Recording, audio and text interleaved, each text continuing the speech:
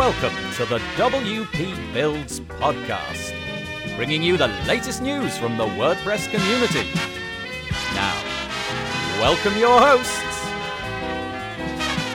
David Wormsley and Nathan Wrigley. Hello there and welcome once again to the WP Builds podcast. You've reached episode number 286, entitled Living the Life That Working in Tech Can Allow. It was published on Thursday the 7th of July 2022. My name's Nathan Wrigley, and just before we begin, a few bits of housekeeping. First thing I want to mention is the WP Builds subscribe page. Head over to wpbuilds.com/subscribe. That will enable you to stay up to date with all of the content that we produce. You're listening to the Thursday podcast. We do this each and every Thursday, but also we do a live show on a Monday, which is sent out as a podcast episode on a Tuesday. You can find all of those things on the WP Builds subscribe page. There's our YouTube channel and our Twitter feed as well. If you feel like sharing about WP Builds, I'd appreciate that very, very much. On Twitter, at WP Builds, and you can pretty much use WP Builds wherever you like. We really do appreciate any social sharing, and especially if you feel like giving us a bit of a review on your podcast player of choice. That would be most welcome.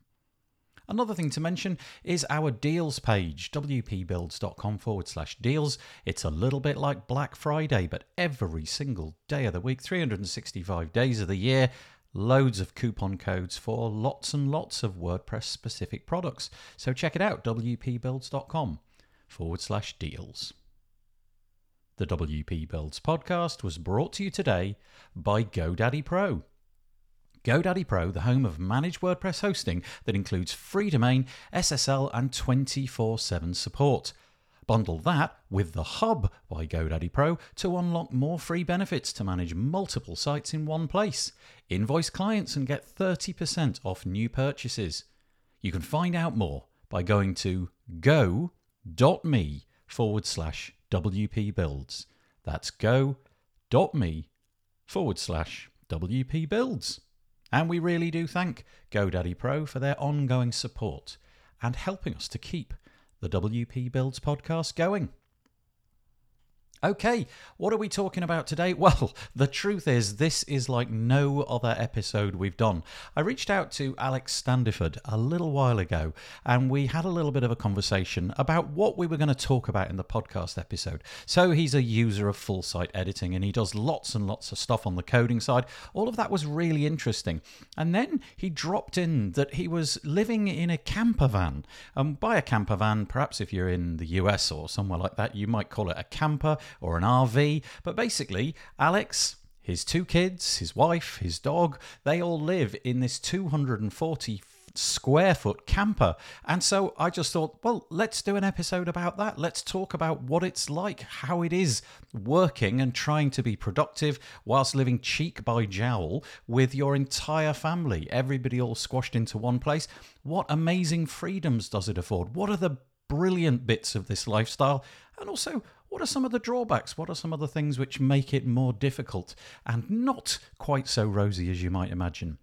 So like I said, a really interesting episode, not like one we've ever done before, and I hope that you enjoy it. Hello there, welcome to the WP Builds podcast once again. It's an interview episode this week, and I am joined on the line from, well, who knows where Alex Standiford is. Hi there, Alex. Hey, how's it going? Thanks for having me. You are so welcome. We had a brief chat before we clicked the record button, and all I can say is this episode, I think, is going to be really different from the typical episodes that we do about plugins and themes. Alex sent me a laundry list of possible things to talk about, and many of them were right up the technology street, you know, how to achieve this with this technology and so on. But we've settled on a completely different topic, like nothing we've ever done before, because of Alex's really interesting approach to, well, life. Alex, just tell us a little bit about the way you live. Sure. So I think the term you would see if you looked for it online is a digital nomad. So effectively what we do is we live in a camper and we travel all over the United States full time. I don't have a house. I just own a camper, a truck. I take it all over the place. Try to stay in perpetual 70-degree weather as much as I can with my 2 kids, my wife, 2 cats, and a dog. Yeah, wow, okay. We're going to unpack all of this. First of all, Yeah. let's just kind of rewind a little bit. Was there a point at which, well, if we did like 2 years ago, if we recorded this, or 5 years ago, or 10 years ago, did you have a house? Did you have a sort of sedentary life? And there was a moment in time where you said, enough, I can't cope with this anymore. I just want the freedom. I want the camper van lifestyle. Was there a point where you changed from one thing to another? Yeah, definitely. So, prior to being a web developer, I was a mechanical engineer, and I was, obviously very technically minded. And I would go to the office and I'd work for 8 hours a day, 5 days a week. And to be honest, I just kind of hated being in the office. It would be like 2:30, and I'd just be spent. I would have done everything I needed to do that day, and I would have no energy left because I work fast, and I burn fast and hot, so I get a lot of work done really fast, and but I can't go for the full 8 hours like what a typical job asks you to do. So I would end up by 2 o'clock just be burnt. I'd be done, I'd be spent, and I'd have nothing left in the tank. But I'd have to sit there from 2:30 until 5 o'clock because that's what offices expect from you. And I hated it, so I left. And I tried to find a job that was remote so that I didn't have to have this expectation that I would be sitting there in front of a computer for 8 hours a day, that I could just get my work done and nobody give a crap about how long I am in front of my computer. Turned out that mechanical engineering at the time, this is like way before COVID, this is 2013, 2014. There was nothing that did that. So I had to actually change careers into programming, and that's where I found WordPress, and I've, got into all of that. So I ended up finally getting a good remote job working on affiliate WP for Sandhills Development, which is now Awesome Motive. And I remember I had this kind of crisis where I was like, what am I doing? I'm sitting here, I'm in this house, I have this life, and all we've ever talked about doing was seeing the mountains. We're from Ohio originally, and I would just dream of going to Colorado and seeing the Rocky Mountains and all these other things. And I kept on telling my wife and I, we kept on saying, like, we want to go see those things, but it's so impractical to just go and do it. It's like this big expensive trip. There's airplane tickets, there's vacations, there's all this stuff that happens. And so we would always settle on going to the Appalachians. So we would end up actually going up into New England, where we would have a great time. Don't get me wrong, like there's nothing we're actually heading to New England from here, and I love it up there. But we realized that we traveled really well, not just my wife and me, but my kids too. And that's a from Ohio to Massachusetts, which is where we went for that trip. That was a 12, 13-hour drive, Mm. right?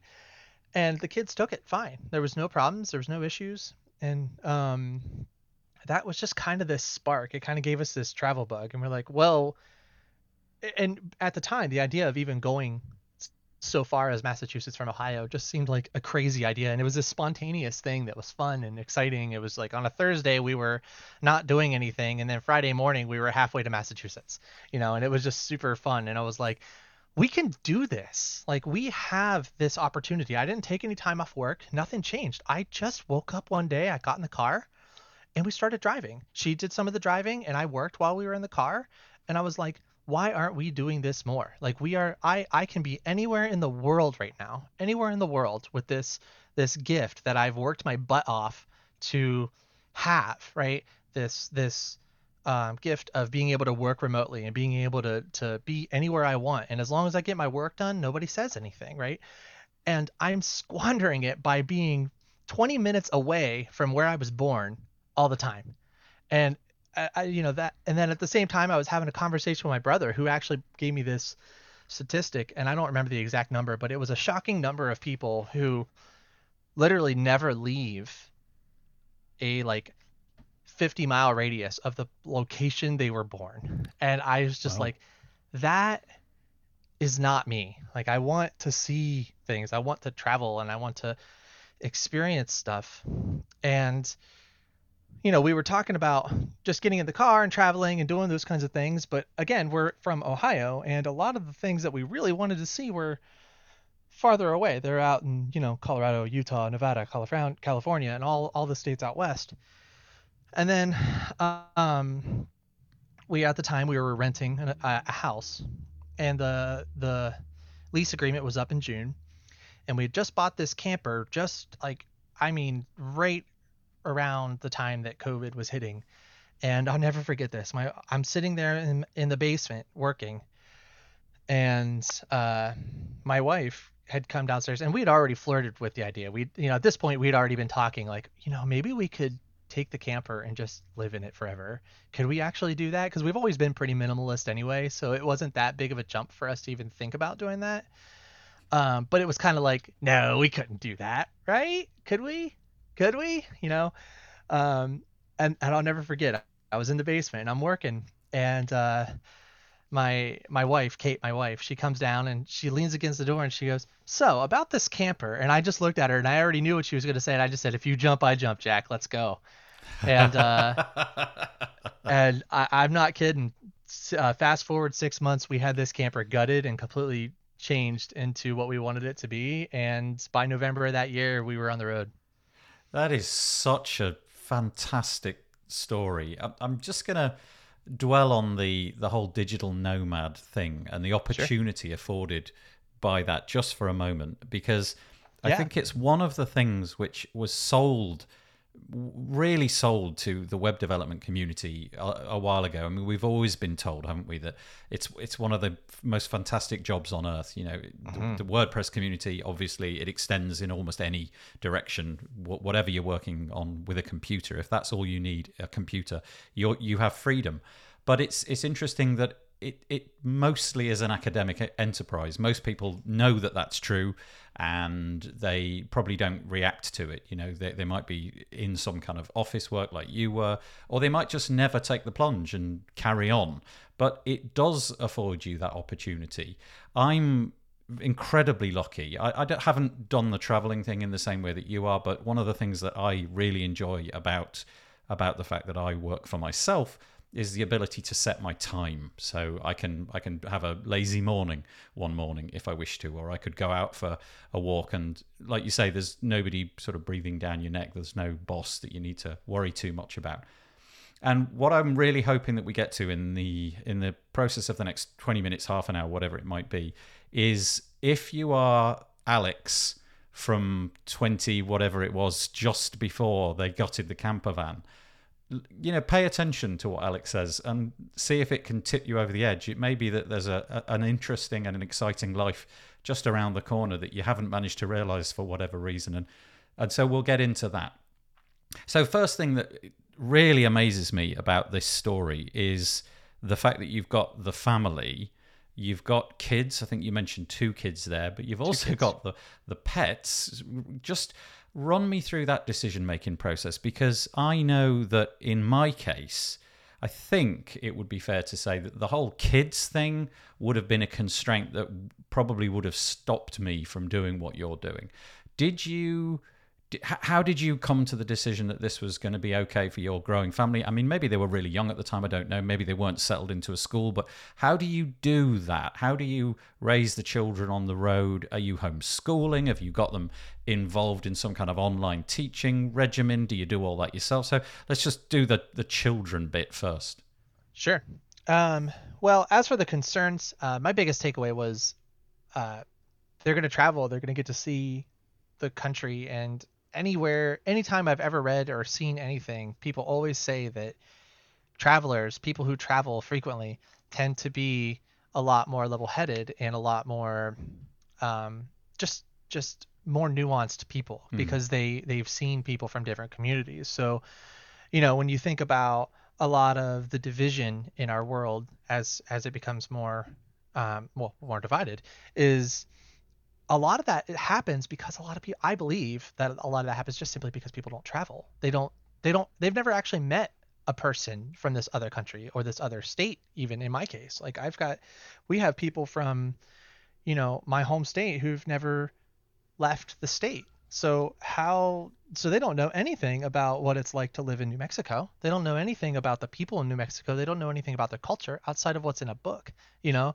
And they're a part of this country that's supposed to be this United States, right? And yet here we are with two completely different cultures and different parts of one country that are different enough that they could almost be separate countries. You know what I mean? Yeah, I do. Yeah. And yet Ohio and yet they don't know anything about each other. And really, you could Google it, you could look at it all you want, but there's something about just being there. It's just there's information that you take in that isn't explicitly stated. And I think that there's a lot of value there in terms of an education for kids. And we're actually using that for our homeschooling regimen for our kids. So, for example, we're heading up to New England right now. So, my wife does all of the homeschooling. So she's actually planning their homeschooling routine around where we're going to be. So, we're going to be in Massachusetts and maybe we'll be near Boston. So we'll be talking about the Boston Tea Party, things that happened around that time in those areas. And we do the same thing in all the other areas throughout the country as we travel. And all of those things can apply into science. They can apply to math. They can apply to writing. All of that stuff just kind of naturally falls into place with a lot of just good literature and a lot of history, because you could take history and then you can take the science and you could talk about the science of a musket, right? And you can talk about how guns work and like how every force has an equal and opposite reaction, right? And all of those scientific things. And then you can get into you could also get into cuisine in the local areas, and you can talk about math, and you can talk about how many eggs do we need? Okay, well, we're going to do a half batch. What's half of 6? And there's just so many opportunities to just teach when you're traveling. They just come to you. They're just there. They're just a part of your life. And I think that's kind of the big thing you're going to see. The big arch here is that I believe that in a lot of ways, traveling in a camper for me is kind of the ultimate form of integrating everything in your life. So there was a time where people would say we keep my work life and my home life separate, and people still do that. But I used to believe that. Even I don't believe it anymore. I believe that everything just should be integrated. I work sometimes, I homeschool sometimes I'm traveling, sometimes I'm not. It's just everything is just there. It's in a bubble. Maybe I carve out times where I specifically do things, but that's changing all the time too. This week right now, I'm in a very different routine than I was in a month ago, right? And you just kind of have to get used to that. But as for the kids, we just kind of did it anyway. I mean, we were afraid. Of course, we had some fears, right? I mean, at the time when we left, our kids are young, so that definitely helped, right? They weren't already in school, so they didn't have to say goodbye to a lot of friends or anything like that. So that was. I can't imagine how different it would be. I can only speak from my perspective. But for me, we had a 6-month-old baby and I guess he was 4 at the time, or maybe he was 4 turning 5. So we had a 4-year-old and a 6-month-old baby. So our 4-year-old was just now coming into homeschooling, and Devin, our youngest, wasn't walking yet, right? So with that, it was kind of a good time too. And that was another reason why we were so motivated to jump in when we did, because it's like, if we don't do this now, it's going to get harder because our kid isn't in school yet. We can start him on homeschooling before he ever even goes to public school. And we can just, set those routines and not have to make any course corrections or any significant changes in his life, any additional significant changes above and beyond what everybody else has to go through whenever you're traveling.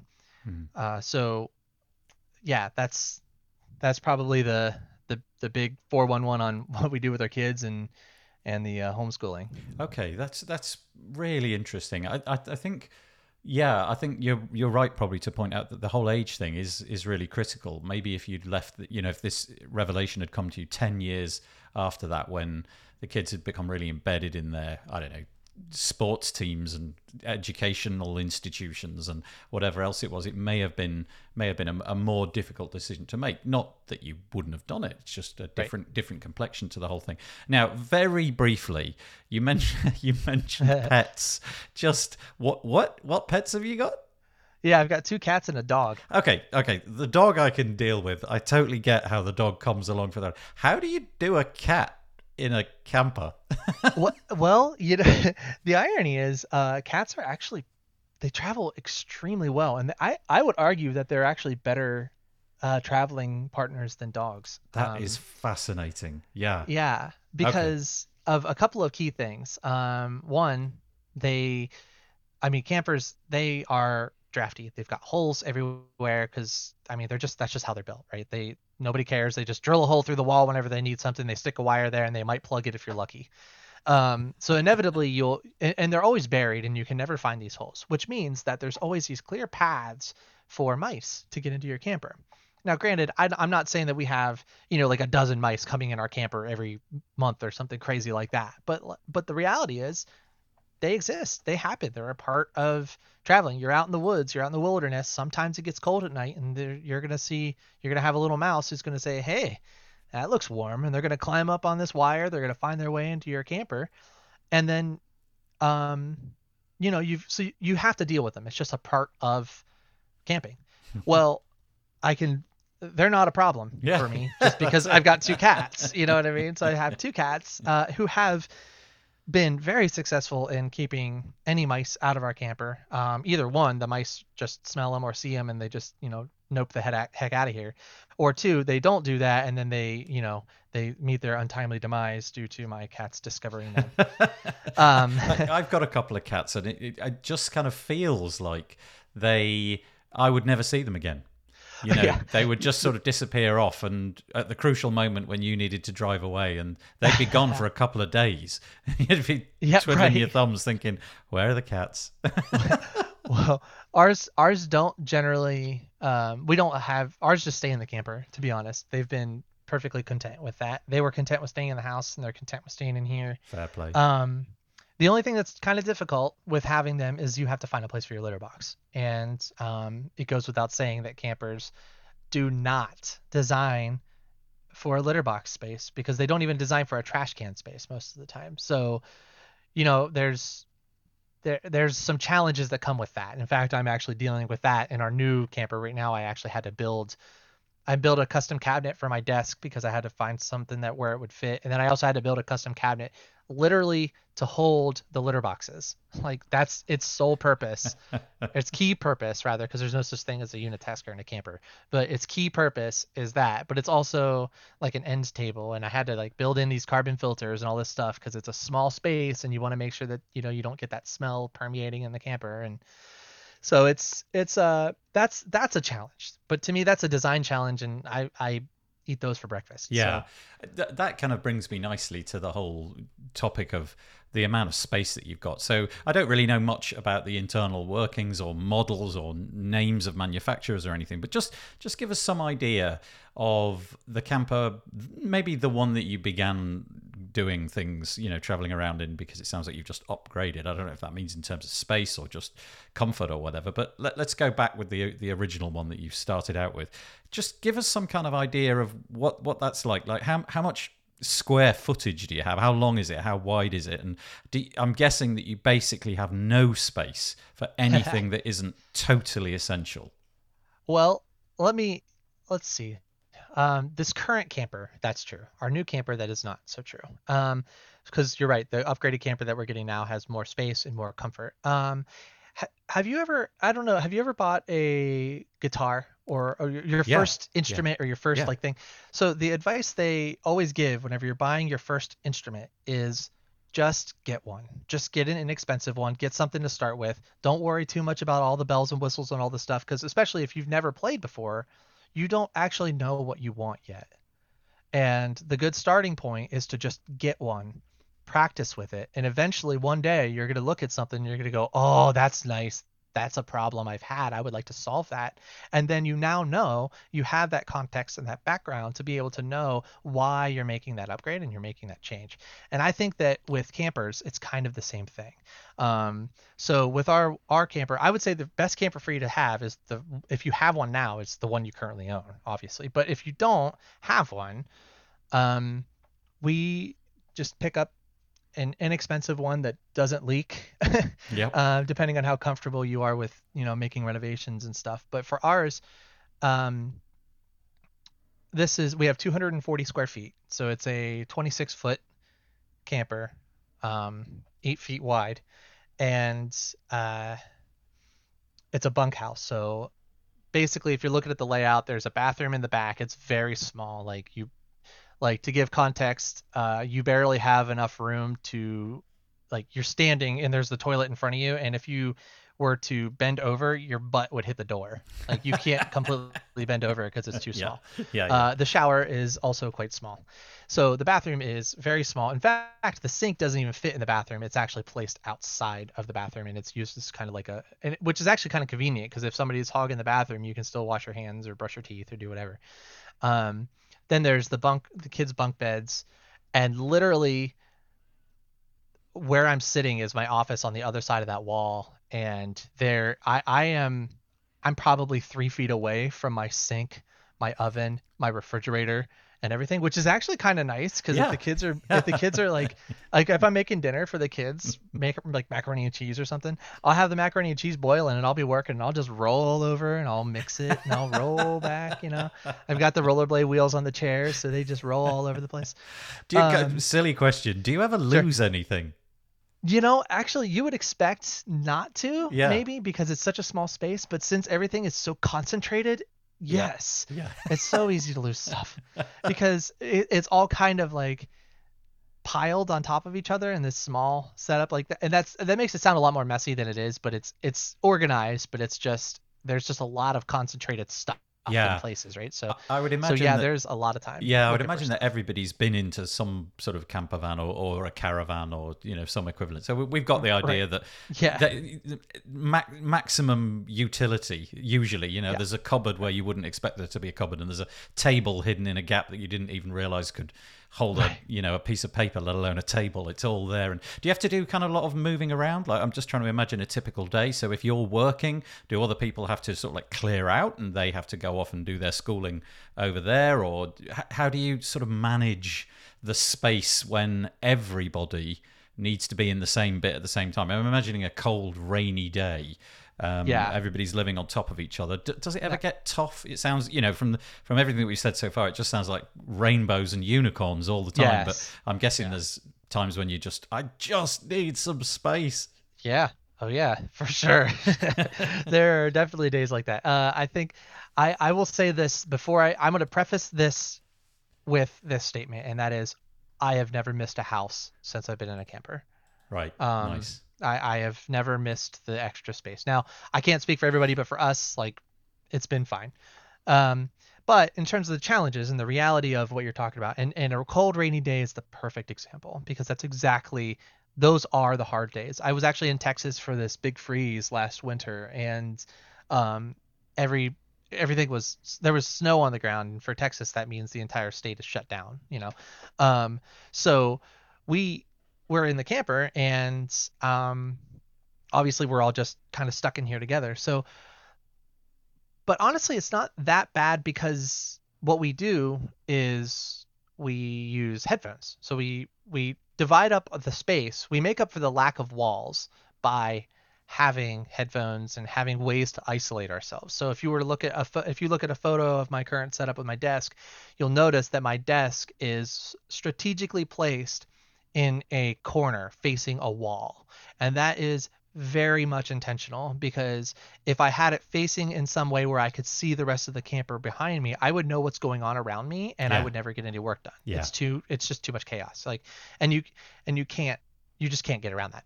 So I use a really good set of noise canceling headphones, Oh, and genius. Yeah. yeah, I put those on. I face the wall, and I mean, the rapture could happen, and I'd have no clue. Um, so like it's fine. And a really good way to test that is and what we did before we moved in was we put the whole family in our living room. So we had a living room and a kitchen. And what we did was we took bins and we put them on our counter, and we put all the stuff we planned on taking to the camper with us in these bins, and then everything else stayed in the kitchen in storage. And then basically you would just use the stuff from the bins, and if you ever found that you kept on reaching for something in the kitchen, you just put it in the bin. So then you had an idea of like, what are the most important things that we have to bring with us, right? And obviously some things like still had to go anyway. Like we didn't bring a we went from like a French press down to the AeroPress system Oh because yeah, it's yeah, we use that. Yeah, it's the best, but it's plastic and it's smaller, so you don't have to worry about it breaking, and it's more compact, and it's the perfect camping on the go espresso setup. You know what I mean? Because it's super compact. So you had to like optimize some things like that, right? Um, so that was really helpful for the kitchen. But as for the living area, to be able to really get the hang of what it's like to actually live in a camper like that in this scenario that you're speaking of, um, it's really just helpful to just sit in your living room, set up a desk, set up a table or something, and just work. Work in the living room while Daniel Tiger's playing in the background and while your kids are running around screaming in the living room and your wife's there doing homeschooling with the kids, and just take it in and get a feel for it and figure it out. That's really what it is. Like your blood pressure is going to rise and it's going to not be pleasant for a while, but eventually you figure out how to make it work.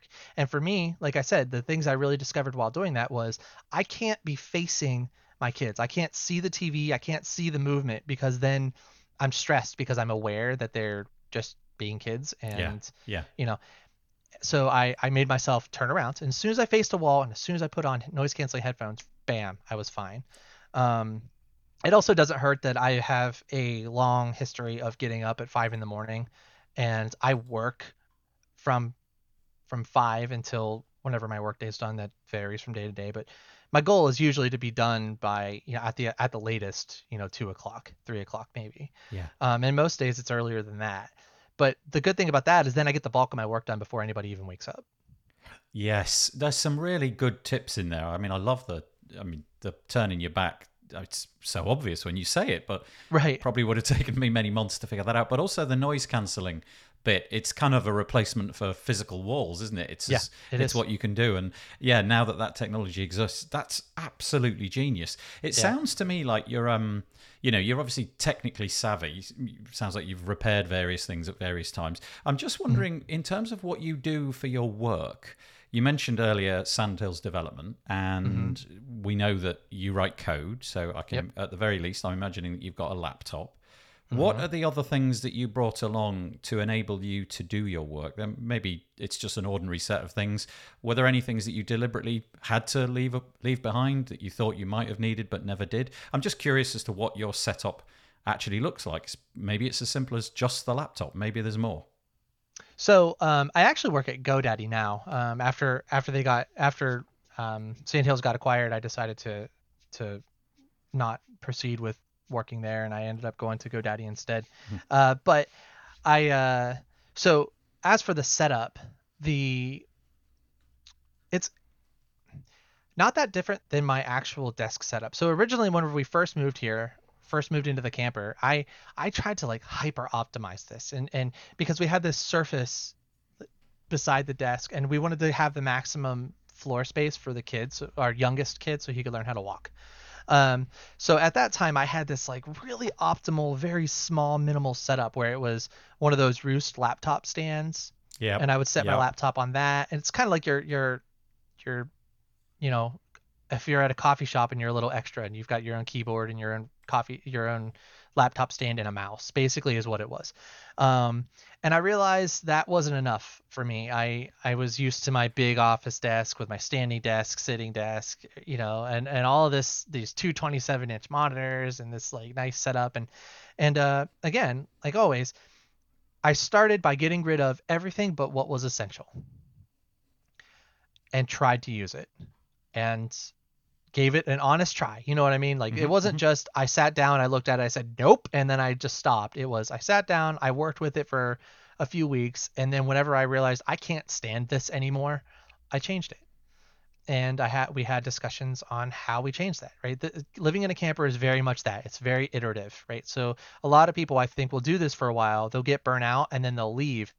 And there's a million reasons why, but one of them is because whatever they look at that challenge, for example, this challenge that I'm talking about right now of Hmm. the laptop and the keyboard and the mouse, they'll say, I can't work with this. I need an office. I need a house. We got to get out of here. No, Hmm. you don't need a house. You just need another monitor. You know what I Yeah. mean? Yeah. Like, Yeah. like you don't need to just completely change your lifestyle again. You just need to just think about this and iterate, right? So with that, I ended up buying, a teeny tiny, like well, it's not teeny tiny. It's a 15-inch, 4K second monitor, and it's a thin little like portable monitor that's about the size of an iPad, and I it gets power from my computer via USB. It actually becomes a second monitor and everything just with one cable. So my setup at that time then turned into this roost stand, a keyboard, and in case you don't know what a roost stand is, it basically elevates the Yeah. computer up so Yep. that it's more ergonomic, right? Um, a keyboard, a mouse, and two monitors. This is much better for me, and I'm using this for a while. But then another problem happened was the expectation was that with this setup, I would in the morning or before I go to bed every night, I like to do something called set myself up for success. So what I do is I have a moment where I think about what I'm going to do the next day.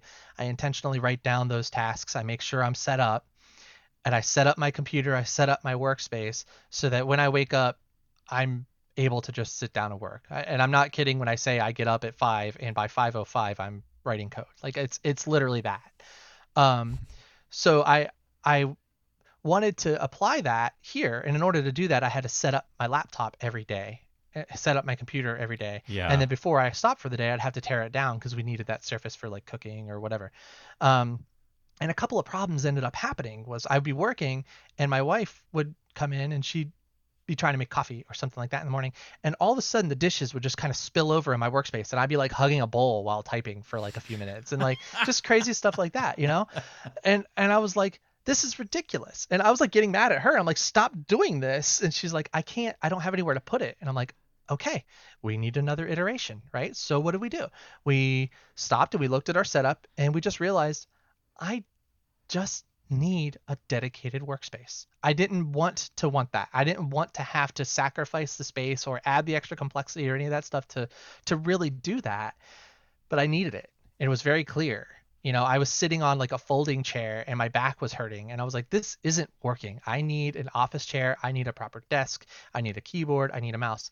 Yet again, this is another one of those situations where you can hear somebody say, oh, I need an office chair. I need a desk. I don't have those things right now. Man, I need an office. Let's build a house, right? Let's get out of this camper.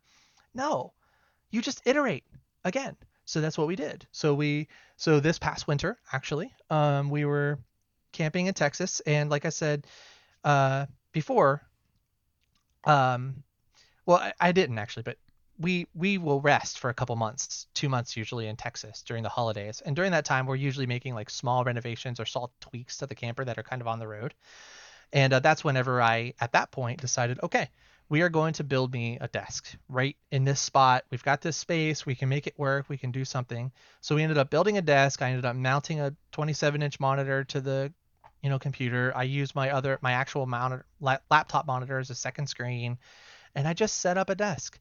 I've got two hooks on the side for my noise canceling headphones, which as we know is very important. I've got another set that aren't noise canceling, but they have a really good microphone, which is actually what I'm using right now.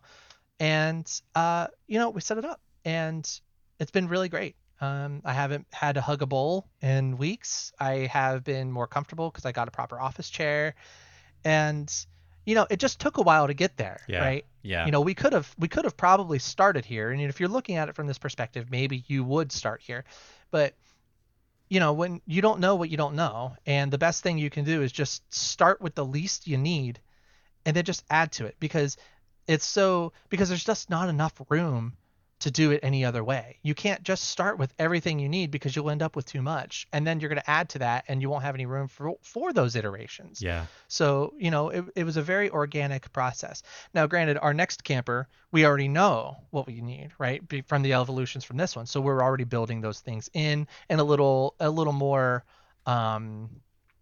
what's the word, elegant manner, right? Yes. So we're Yes. being a little more thoughtful. We're choosing better materials. We're building it more intentionally because we know in a lot of ways this first camper was our prototype, right? We're learning Right. from this one. We're Yeah. iterating from this one, and I'm sure there'll be more iterations in the new camper in the future, but we didn't need that upgrade. We didn't decide to upgrade to this bigger camper until we knew why we were doing it. We didn't, and our new camper that we're upgrading to is all about double the square footage of this current one, right? And there's repercussions for that too. It's going to be a little harder for us to find a spot to park it. We needed to get a bigger truck. Like it's more expensive in general. Like there's so many reasons why that's not the best first step, right? Like this camper that I'm in right now, we bought it for like $7,000 and probably put, $5,000 or $6,000 into renovations. And that's a very low touch point. Like that's a pretty, for me at least, that was Yeah, a yeah, low yeah.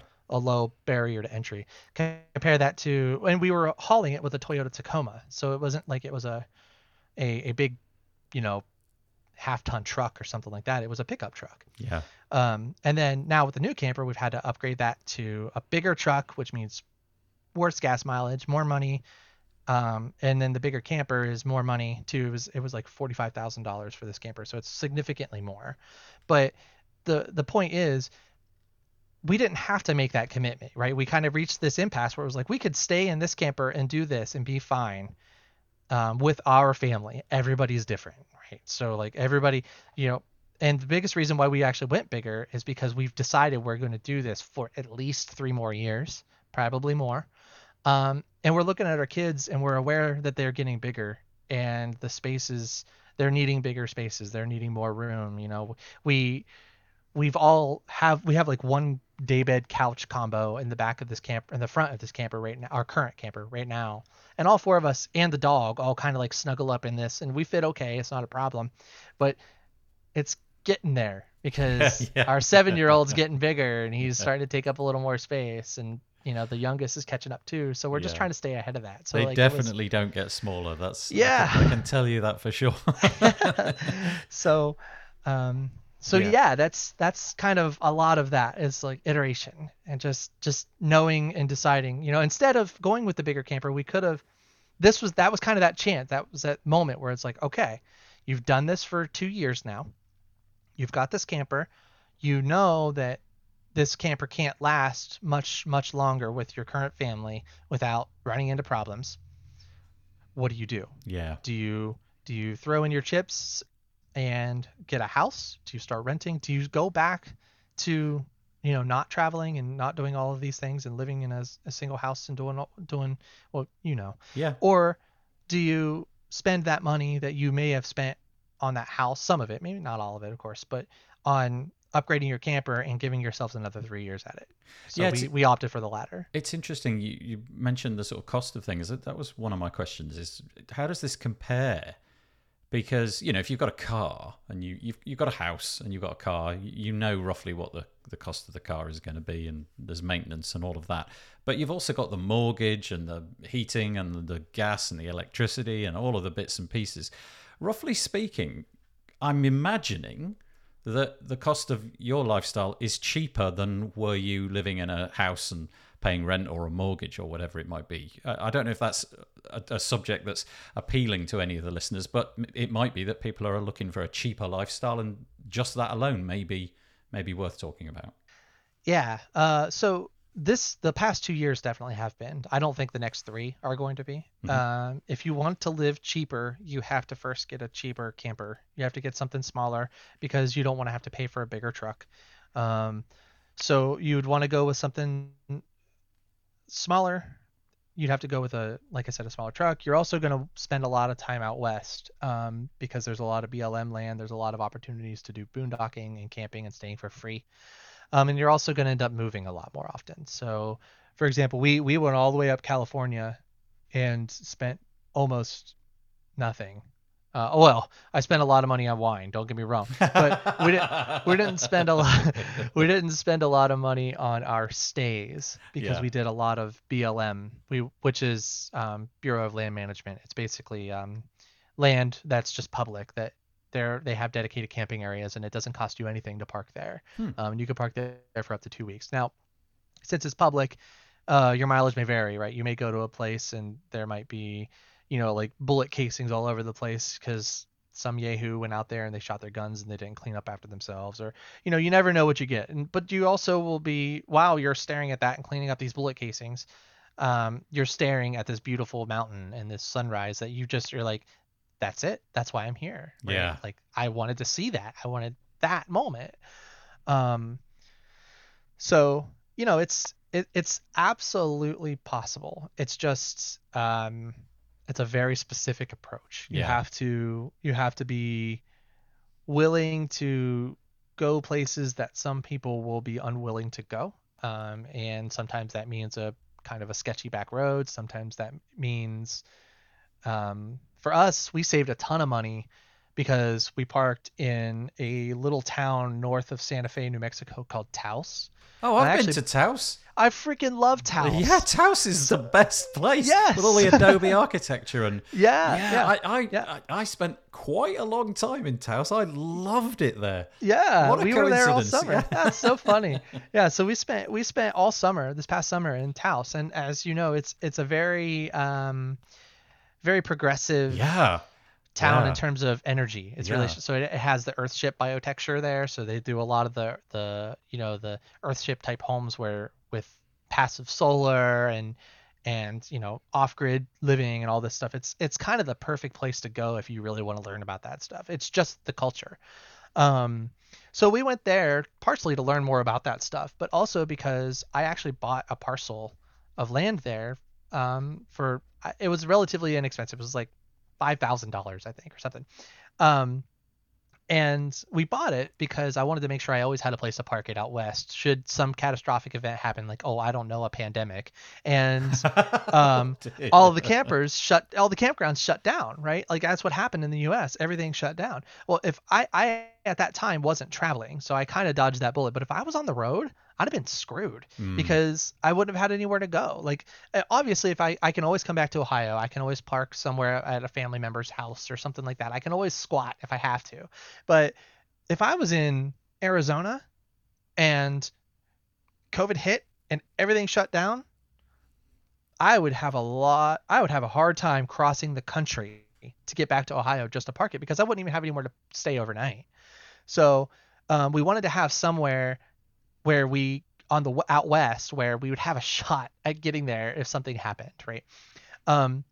So, but also it was because, I mean, it's cheap land, right? I mean, it was, now, to be clear, this land is a piece of dusty alkaline dirt. Like, it's essentially not good for any kind of farming. It's not really good for anything, really. It's and there's sagebrush everywhere, and it's rough. There is sage everywhere in Taos. That's one of my memories I've got. There was sage all over the place. Yeah. Man, I'm still like wiping Taos dust off of my every crevice of my camper.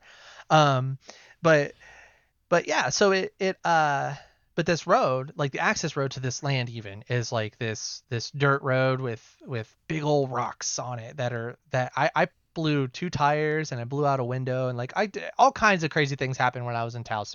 I could have a whole podcast episode on that experience.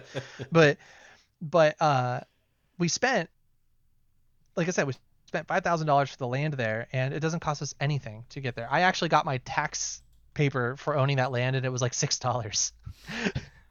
And but it's this cheap little spot where I can park, and we did that. We parked there all summer, and we actually got most of our money out of it just from parking that one summer. Now every time we go back there, we can park there and do the same thing again and get more money out of it.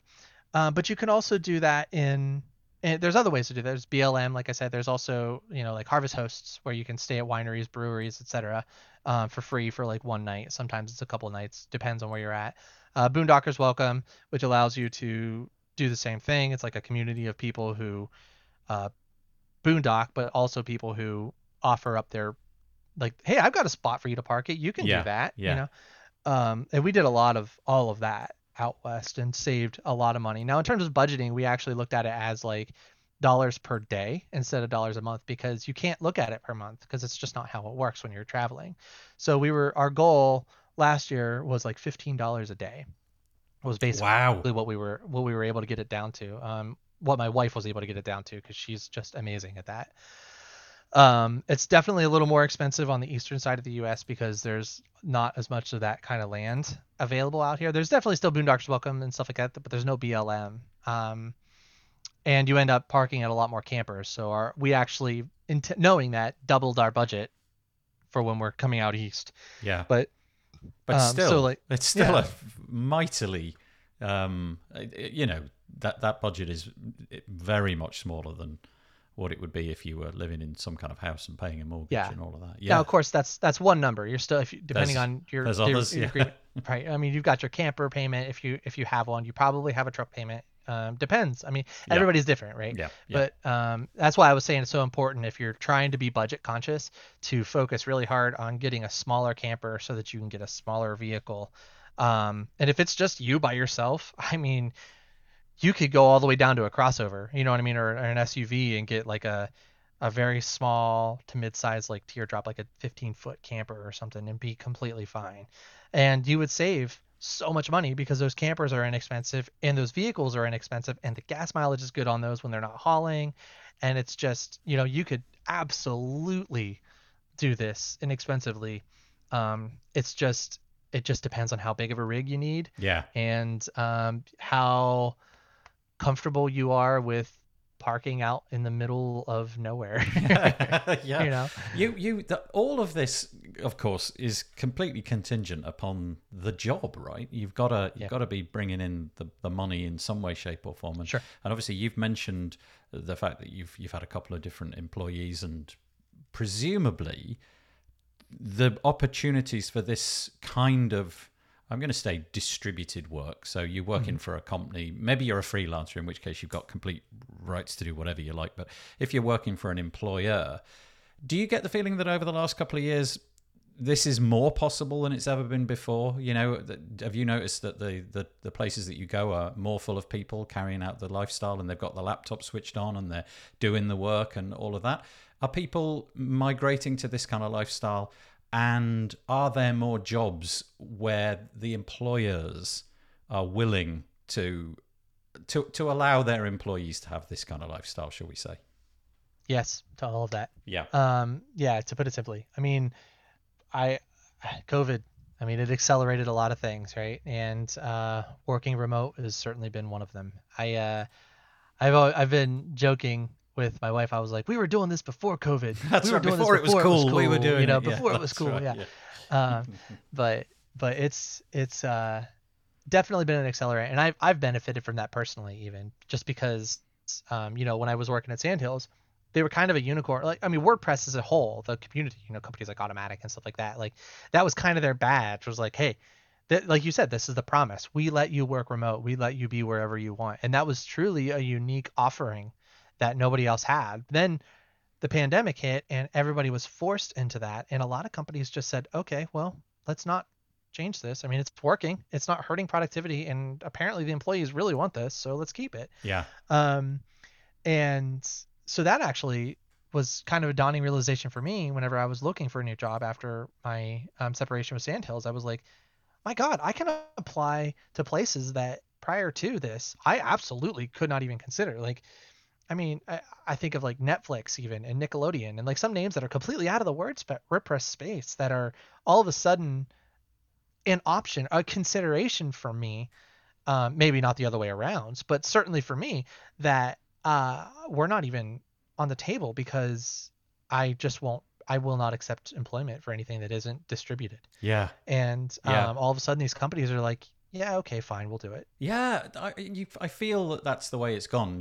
Rather than it Yeah. being a kind of an edge case, you would imagine that a lot of companies will now be looking to put some kind of offering together, whether or not that's constrained in time. You said that you can crack on at 5:05 in the morning and be busy and productive because you know what you've got to do. And I guess the job has to afford you that luxury. The work is known in advance, and you can break it up into 12-hour sections, or do Right. 2 hours here and have 4 hours off and then another 6 hours, or whatever. You can do all of that. And I guess that's the only constraint, is that you need to know what the boundaries are there. If they want you sat at your computer between 9 and 5, even though it's distributed, that might be something to think about. Just Right. a couple of last questions, but this one, this is a random question. Where do you pay tax?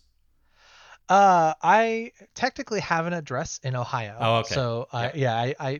before we left, we changed our address to a family member's address. Got it. And Got it. so for all intents and purposes, we live in the state of Ohio. So all the rules for everything you can think about with taxes, license plates, your ID, everything all applies as if we live in the state of Yes. Ohio. Yeah. You're very lucky living in the gigantic country of the United States, because Yeah. the options to go left and go right and go up and go down, they're more or less endless. Yeah. I'm now living in post-Brexit Britain, so I Right. don't know exactly how many roads I could travel before I ran out and hit the sea. It'd be a slightly different experience, to be honest. Yeah, Okay, for sure. just to finish off, two questions, the complete opposites of each other, and you may not have an answer just tucked away ready for this, but we'll go for it anyway. Okay, so you got this new life. It's fabulous by all accounts. What's the best bit and what's the worst bit? The best bit is, without question for me, the evenings and mornings staring at mountains, honestly. Nice. That's, for me, that's it. That's what I wanted from day one. That's what I got, and I'm happy with it. Yep. When we were in Taos, there was this wonderful time of day. Oh, So, yeah. people always talk about the golden hour, right? Yep. This wonderful golden time of day. Um, well, in Taos, I actually affectionately called that the indigo hour, because we had this parcel of land that we bought, for all of its flaws and all of its ragged edges. It had what I think might be the best view of the mountains in Taos, the Sangre de Cristo Mountains. And I just would spend every single evening, well, not every evening, most evenings, sitting there just watching the sun sets on the opposite side of these mountains. So this indigo hour would happen, this time of day would happen where the mountains would just turn this beautiful shade of purple. And I would just spend every evening just watching those. And I just remember they are so powerful for me, the sight of this beautiful mountain range, that I would have a bad day. I'd be working and I'd be like super caught up into what I'm doing, and I would turn around and I'd go to say something to my wife, and I would be like, "You won't believe what's like I would be like mid sentence, and I would just happen to catch the mountains in that moment, and it would just like melt, and it still does that every time. And like Taos is a lot of things. Well, mountains in general are a lot of things, but like for me, that's no question. That's it. That's where it's at. Like this evening time, staring at the mountains, and even the morning time, staring at them with sunrise with my wife, having what we call our morning coffee time. The worst thing. Yeah, sorry. It's okay. The worst thing is the shakiness of the camper, I think, specifically. I think about New Mexico again, ironically enough. There's a place called Elephant Butte, New Mexico, where we parked our camper, and it was on the edge of this cliff, right? We didn't know this until we got there, but we had reserved this spot that's like right on the edge of this cliff. And we parked and we got it all set up, and of course we set up our chocks extra tight, right? Because we were like really nervous about just rolling over this dang thing. And it just so happened that night it was extremely windy, 45-mile-an-hour wind gusts and stuff like that. And we were faced broadside of the wind. So the entire time, that entire night, the camper was just rocking hard, like scary hard, And I'm just laying there. I'm like, I'm going to die. This is it. Like the chocks are gonna give, and this thing's gonna just roll over the cliff, and it's over for me, right? My life is held in the balance of a couple of bits of wood under some tires. Yes, exactly. And honestly, there's just so many moments like that are just scary, and it always seems to revolve around wind and the rockiness of the camper.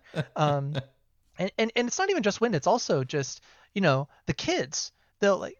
In our particular camper, the stabilizers aren't very good. Now the new one, they're much better, so this is again an upgrade.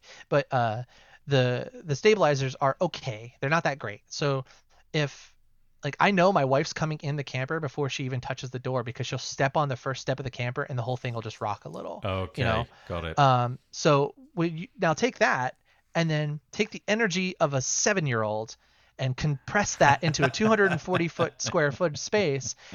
And then watch them jump and bounce around the house, Yeah. and you're in the house and it just feels like you're in an earthquake, and you're Yeah. just constant. Like, I can't isolate from that. I You can try. always but I fill the can't. coffee cup half full, never to the top. That's right. That's right. Oh no, lids for everything. Lids on But everything. but yeah, I mean, so that's by far been the worst thing for me, is Oh, just shakiness of the camper. I'll tell you what, I would take the shakiness for the mountain views any day of the week. Same.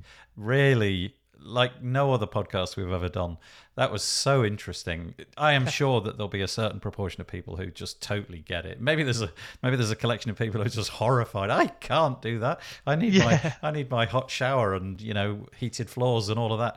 But if anybody did want to get in touch with you and sort of poll you about what it is that you've been doing and what the pitfalls are and what the short circuits are, what's the best way to get in touch with you, Alex? So specifically on the topic of our travels, obviously you can always follow me at Alex Stanford on Twitter. I'm pretty active on there. I'm quite active on there, in fact. And I talk about everything I do. So everything from the web development courses I make to just programming stuff, and also travel. Of course, lately it's been a lot of renovation talk. But if you're looking to talk specifically or see specifically our travel stuff, my wife actually maintains our Instagram account, which is at, I think it's Casual Weirdness Life. I gotta check. Okay. No, it's at our. Let me just. I think it's our_casual_weirdness. Yeah, that's it.